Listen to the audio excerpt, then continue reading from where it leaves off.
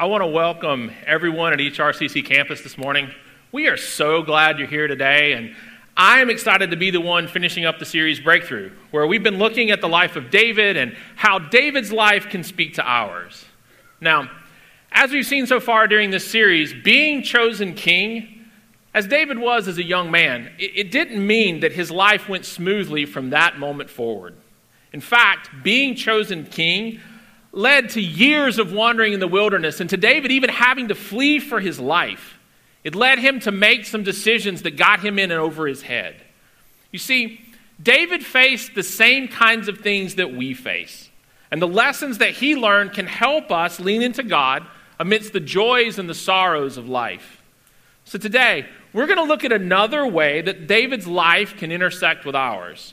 We'll see what we can learn about walking with God as we see how David responded to another challenge. Today, we're going to look at what we do when our dreams are denied.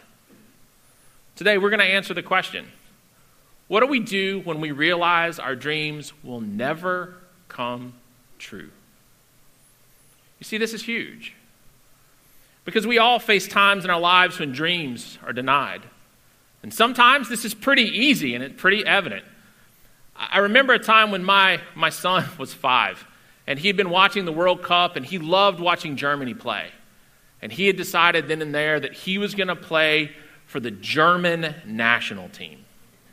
That's what he was going to do. That was his life goal.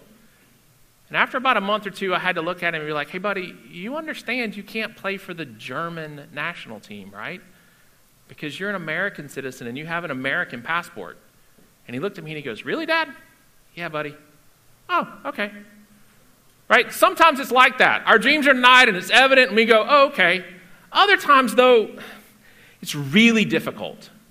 It can be really hard when we don't get what we long for. It can be really painful and it hurts when that thing we're praying for just doesn't come to pass. Being denied can actually be extremely painful for us. Now, we all know the feeling of what it's like to have a dream that's denied. In fact, I think that's why some of us like to watch reality TV. I mean, admit it, right? Why would we sit through those opening train wreck of 2 weeks or 3 weeks of American Idol? Do we watch the beginning weeks of American Idol so we can see the new, really good singers? Nah, I don't think that's why we watch it. I think we watch it so we can watch how people whose dreams are denied, how they respond. When they find out they can't sing, do they graciously accept the truth and say, thank you, Simon, I really appreciate this. Thank you for telling me that I have no talent. Do they graciously accept the fact they're no longer going to be famous? Or do they, have a complete meltdown? They start ugly crying and calling everybody names and throwing stuff and blaming everybody. And, that's how they respond sometimes. And sometimes I think that's why we watch it. We watch it to see the meltdowns. And we understand deep in our hearts how they feel, what it's like to have your dream denied. You pour your heart and soul into a job, and you work really, really hard, only you don't get the promotion that you hoped you would. The boss decides to go another way. You put all the work and discipline that you can into trying to learn a sport, and you up your skill, and you just decide you're going to outwork everybody else so that you can make the team. The only problem is you don't make the team. Your dream is denied. You know what you want, and you study hard because you want to get this out of life, and you decide, I'm going to work twice as hard. The only problem is, as you do everything you can, you don't get what you want. The answer is no. It's not going to happen. We all face these situations. If we live in this world that we live in, we will face being denied. So if we want to succeed in life, we have to learn how to handle those moments in life when we don't get what we've hoped for. Now today, as I share with you, please understand, I walk the same path you guys do. We're all in this together. Our last season of life as a family has been really challenging. And we've seen some of our dreams denied, and we've watched God carry us through this. And right now, we're facing a new level of uncertainty because we've got a recent medical diagnosis for one of our kids.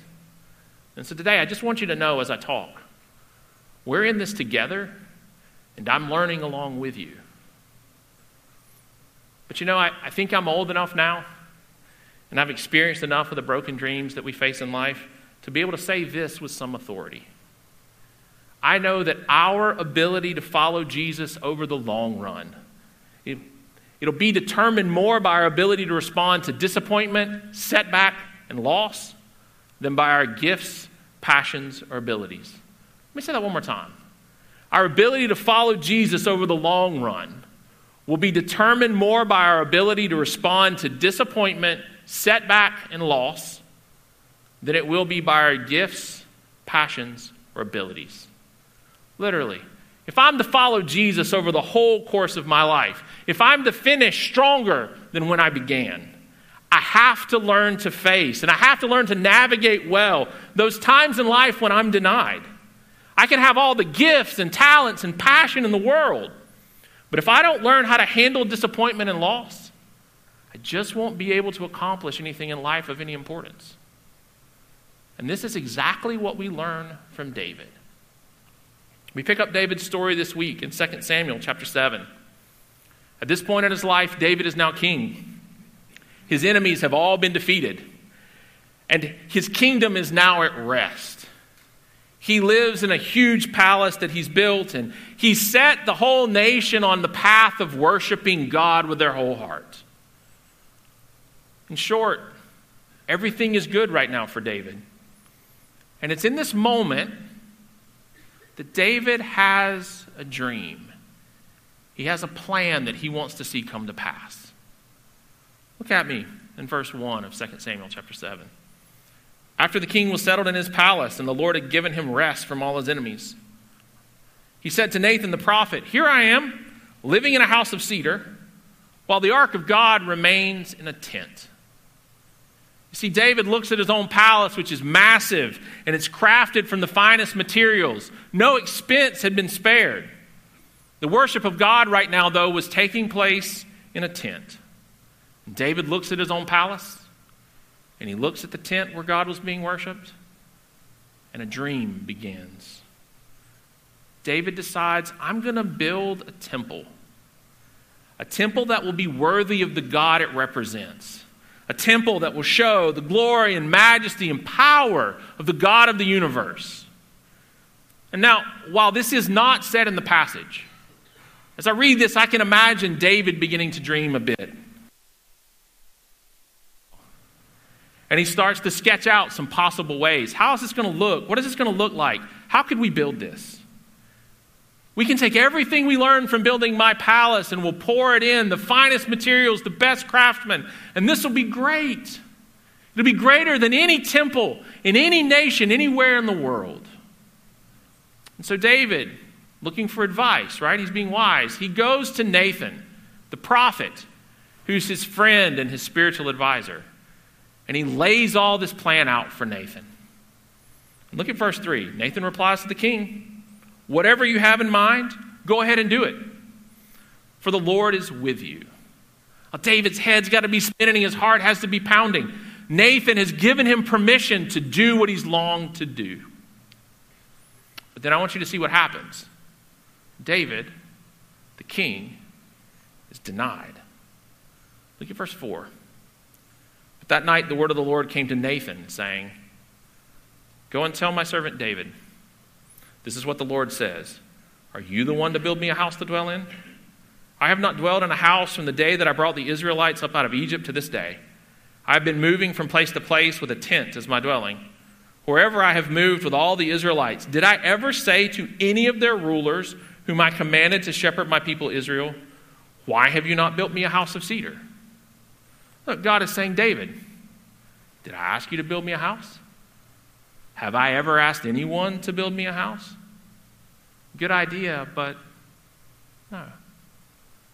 Look at verse 8 as it keeps going. "Now then tell my servant David, this is what the Lord Almighty says. I took you from the pasture, from tending the flock, and have appointed you ruler over my people Israel. I have been with you wherever you have gone, and I have cut off all your enemies from before you. Now I will make your name great, like the names of the greatest men on earth." God is saying, David, look, I hear your heart here. I see what you're wanting to do. I hear your heart in wanting to build the temple, but you are not the man to do this. It's not your place.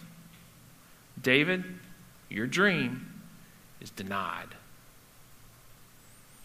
Now, when Nathan tells David all of this, I want you to see what David does. Look at verse 18 and following here. Then David went in and sat before the Lord. And he says, "Who am I, sovereign Lord, that you have brought me this far? And as if this were not enough in your sight, sovereign Lord, you have also spoken about the future of the house of your servant. And this decree, sovereign Lord, is for a mere human. What more can David say to you? For you know your servant, sovereign Lord. For the sake of your word and according to your will, you have done this great thing and made it known to your servant." I want you to notice. Look at what David does. Notice how David accepts God's word to him. And he reminds himself of all the ways that God has been good and faithful to him and also to the nation of Israel. And then David ends his prayer again, reminding himself of God's goodness and faithfulness. Verse 28 says, "Sovereign Lord, you are God. Your covenant is trustworthy, and you have promised these good things to your servant." So here's what David models for us when our dreams are denied. Even those dreams that we think are great and they seem good. When you don't understand why, submit, grieve, and apply. When you don't understand why, submit, grieve, and apply. You see, in the moment that his dream was denied, David had a choice. Would he listen to God's word? Would he submit to God's plan? Would he take the no? Or would he decide that he's going to pursue this anyway? He's going to make his dream become a reality. You see, the choice that he made in that moment defines him, just like our choices that we make when our dreams are denied define us. You see, here's what we have to understand. Not every dream we have is part of God's good design for us. Even those good dreams, not every dream we have is part of God's good design for us. Just because our motives are right and our dream is good, this does not mean that God has to give us what we want. It doesn't mean that he's required to do what we want him to do. Sometimes our dreams are denied because we live in a sinful, broken world. Loved ones die, and with them some of our dreams. I have a friend right now whose extremely godly husband recently died of a massive heart attack, leaving her and her 4 kids. They were a phenomenal couple, and they were great friends to us. But their dreams for life in the future, their kids' dreams for a future life with their dad, they're gone. Other times, it's actually the sin of someone else that impacts our life in a profound way. And this causes our dreams to die. You see, I have another friend whose family right now is dealing with the fallout of infidelity. And it's a fallout I cannot even begin to imagine, even as my heart has been deeply, deeply grieved by this. Look, neither of these were part of God's design. God doesn't will these bad things to happen. God didn't kill my one friend or cause the other to make a choice, a horrible choice that has blown up his family.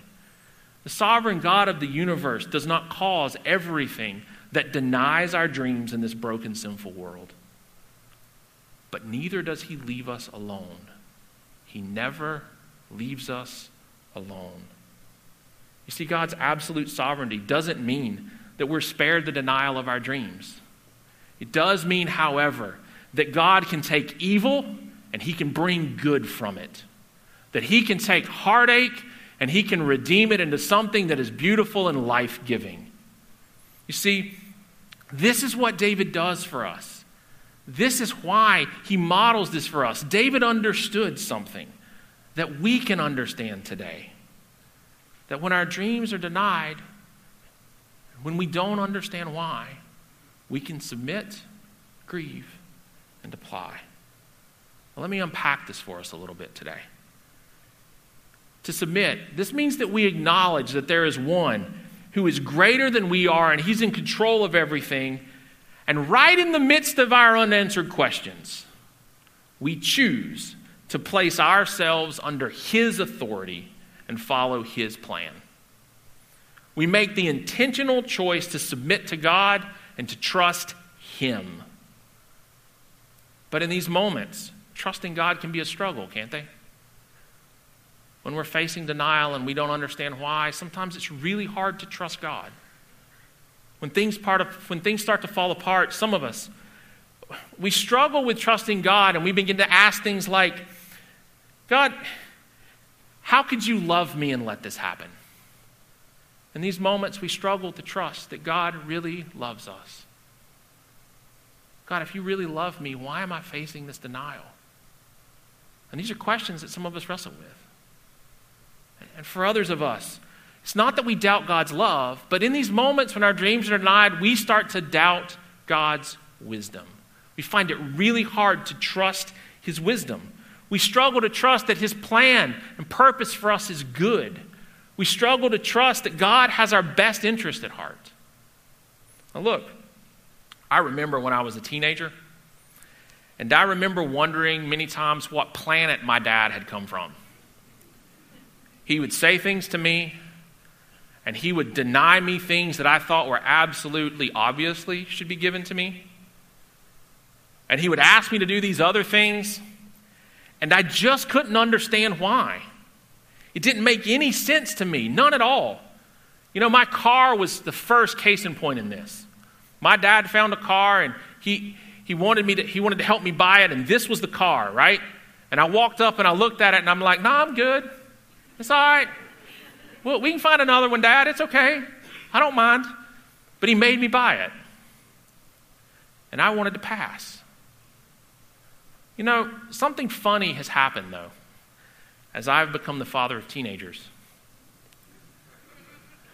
I've begun to understand why my dad picked the car he did, even though the body style was not at all what I wanted. It was a car that lasted me 10 years. It was solid. It was reliable. And you know, I find myself denying my children the same things my dad denied me. And I find these funny things coming out of my mouth that actually are the same things that he said to me.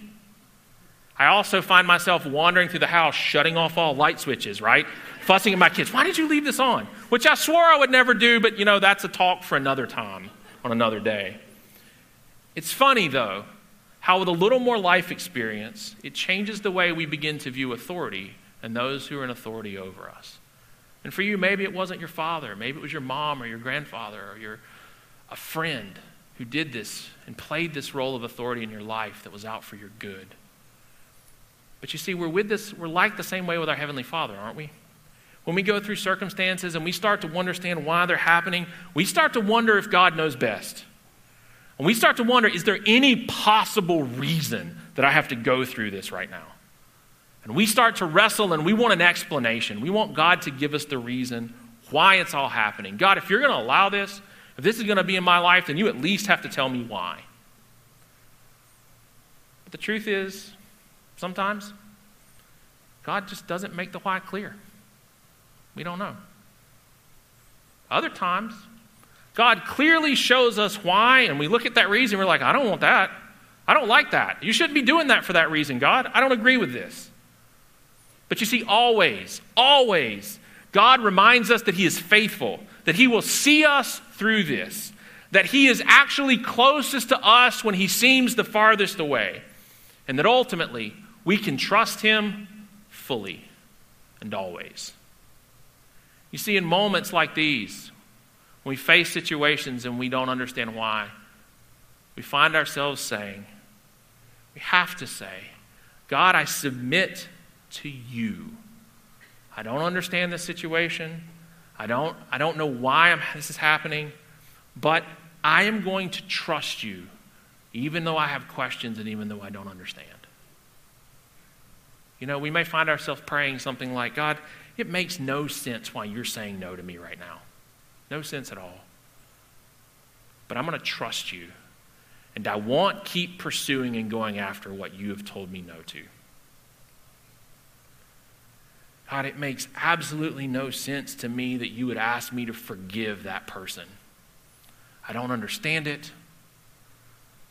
But God, because you say we need to forgive, I will choose to work through the process of forgiveness.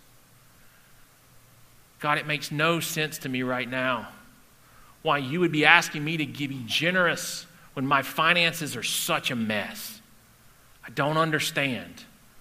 But because you say we should be generous, I'm going to trust you and I'm going to be generous. You see, I know submitting to God may not be easy, but this is the path forward that David models for us. He submits to God in the midst of being denied. And this is also why the second word is grieve. When you don't understand why, submit, grieve, and apply. And that may seem a little weird, but listen, submission is hard. Acknowledging that your dream is dying is hard. And God knows this. He actually knows you far better than you know yourself. He knows what you're feeling. It's okay to be sad. It's okay to be disappointed. Keeping a stiff upper lip and pushing down what you're feeling and just keep moving forward because you think that's what it means to be spiritual, that's actually not biblical faith at all. Just read the Psalms. These worship songs that we have in our Bible, right? Many of them deal with, there's songs that are written out of seasons of life where the author is questioning. He's wrestling when God has said no. He's questioning, God, you're not doing what I think you should be doing right here. God, you're silent. You're absent. Where are you? Right in the middle of our Bible, we have examples of what it looks like to trust God enough to submit and then in his presence to deal with all the grief and the pain and the disappointment that we feel. Now look, let me honestly just tell you this. If we're not careful to really deal with our emotions, if we keep stuffing it all down thinking we're being super spiritual, those emotions that we stuff down, they're going to come erupting out at some point. And when they come erupting out, it's going to be in a way that will be completely destructive to your life and to those around you. You know, it is okay to submit to God while grieving a loss. It's okay to submit to God while pouring out to him our sadness and pain. He can handle it. In fact, being open and honest with God actually allows him to redeem it. God cannot redeem what we refuse to give to him. I was just talking with a guy yesterday, and his daughter in the past was suffering with pneumonia. And it was a type of pneumonia. The doctors actually came to him and his wife and said, we don't know what's going on. We can't fix this. She's been sick, and we've tried everything we know, and we don't know what's happening. And he said he walked out of his daughter's hospital room and he stood in the hall and he's like, God, you got to show up. God, you got to do something. God, if you're real, you got to intervene. And deep in his heart, he heard God say, will you trust me? Will you trust me that she was mine before she was yours? And in a moment of honesty and candor with God, he just said, God, no. I can't trust you right now. I don't understand why this is happening. I don't like it, and actually I kind of think you're being a jerk to me by asking me to trust you. And as he was honest with God and he poured his heart out with God and he releases all of this to him, he said for the next hour to hour and a half in the hallway of the hospital, he wrestled with God and he came to a point where he could trust. Had he stuffed it all down and pretended it wasn't there, he would have never come to this point. And it was one of those defining decisions of his life. You see, God can't redeem what we won't give him. And this is why the path forward is when you don't understand why, we submit, we grieve, and we apply. Now here's what the apply means in this. We apply the truth of God's character to our current situation. You see, the truth makes a difference when it's worked out into our lives. As long as truth just remains in our head, it's a fact that we know. It doesn't transform us. When we wrap our lives and we live out the truth that we know to be true, when we put it into practice, that's when our lives are transformed. So, as we submit and as we grieve, we apply what we know to be true about God to the situations we're facing. We remind ourselves of what God has done in the past, of how he has been faithful. And that actually helps us to submit to him now. It helps us to trust him now in this situation. We can trust that God will bring us through what he leads us to. And we can remind ourselves of the truth that God is most present when he seems to be the most absent. We can remind ourselves of the ways that he's shown up, and he can remind ourselves of these truths. And this is what it means to trust God. And we allow these truths to be the rock of our lives and to shape our reality. You see, we see David doing this in his prayer after Nathan told him God was denying his dream. David reminded himself of all that God had done for him and all that God had done for Israel. David was reminding himself that God has been faithful and that God would continue to be faithful. And David was wrapping his mind and his heart and his emotions around the truth that he knew and the truth that he had experienced. He reminded himself that the one who knew him best and loved him most has his best interests at heart and that he could be trusted even when he didn't understand. And the same is true for us. Because God is faithful, he can be trusted with everything, even when we don't understand. What if you followed God's example? What if you followed David's example? What if when you didn't understand why, you chose to submit, grieve, and apply? What would it look like for you today to risk trusting God enough to submit to him even as you have unanswered questions and you may not understand what is happening? Could you do that?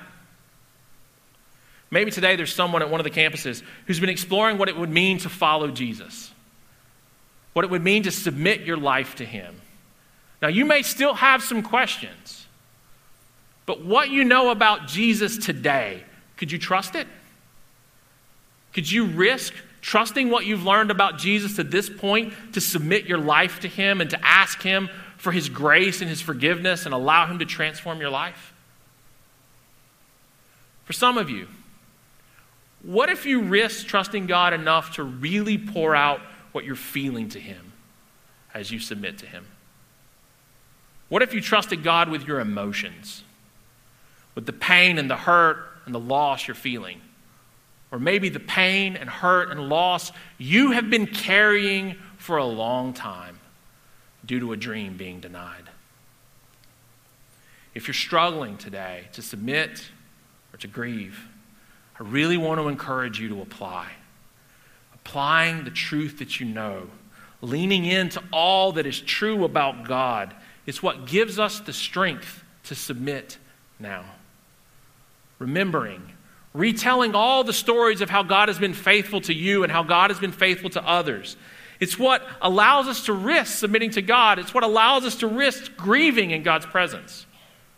Knowing God is love and knowing that he's faithful, that he will see you through what he has brought you to, that he is most near when he seems most silent.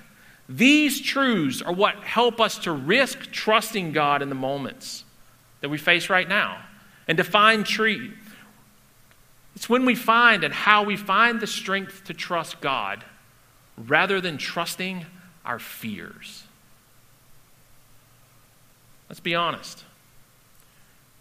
When you're hoping for a baby that never comes, when the promotion is taken away from you, when your loved one dies, when the marriage falls apart, when the wayward teen just never seems to come home, in the midst of all of our fear and pain, we submit and grieve and apply. This little one with a paper on it. This is how I am applying right now. We had something crazy happen to us in our lives last year. I was good with 5 kids, totally fine with it. God had another plan. We'd been praying for a child that my wife was teaching in her art class. We'd been praying for him for years to find a family.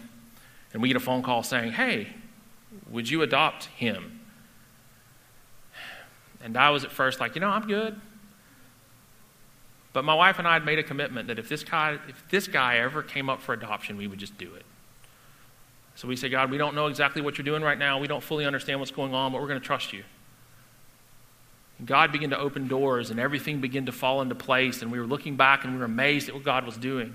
And then as we came to the final steps of this, there was an issue with one of the sets of papers, and it looked like everything was going to implode. And my wife and I are sitting in an office, and we're crying, and we just are like, we don't know what's going on here. We don't understand. How can this be? God, we don't know what you're doing right now. We don't get it. And we just said, we trust you. We don't like it, but God, help us to trust you here.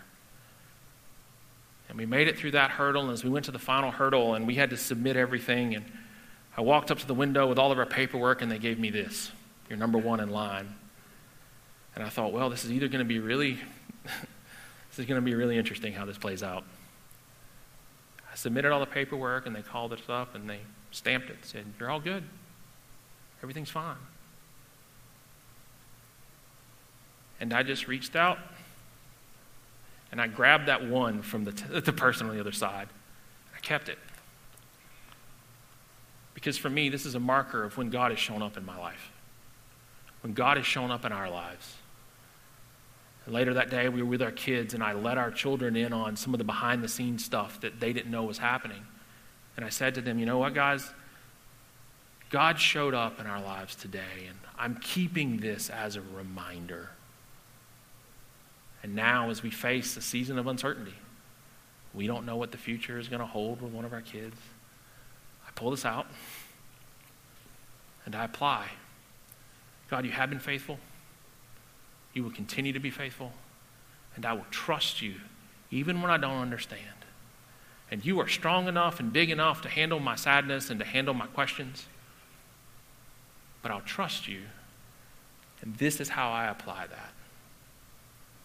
What would that look like for you? What would it look like for you to apply today? For my wife, one of the things that's been happening is there's a scripture verse that's been showing up over the past 3 or 4 months randomly. That's become an anchor for her. She holds on to it as a promise from God. Maybe for you, there's a worship song that's been meeting and hitting you and speaking a truth to you in a deep way right to your heart. And you need to take that song and you just need to put it on a repeat. And you need to let the truth of that just wash into your life and own it and allow you to submit and to grieve and trust God.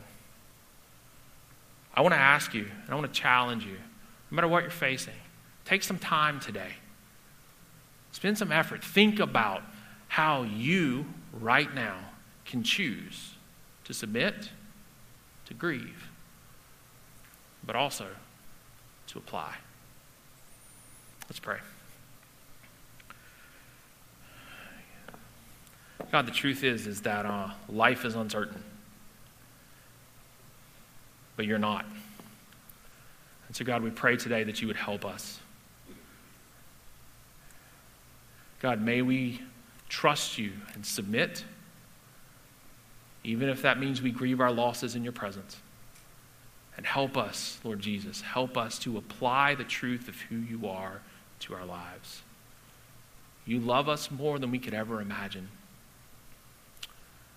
God, you are faithful and you are true, and you will continue to walk with us, and you never let us go. God, I pray that you would meet each of us in that spot in our hearts where we need to be met. And show us what our next step is today. And in your name we pray. Amen.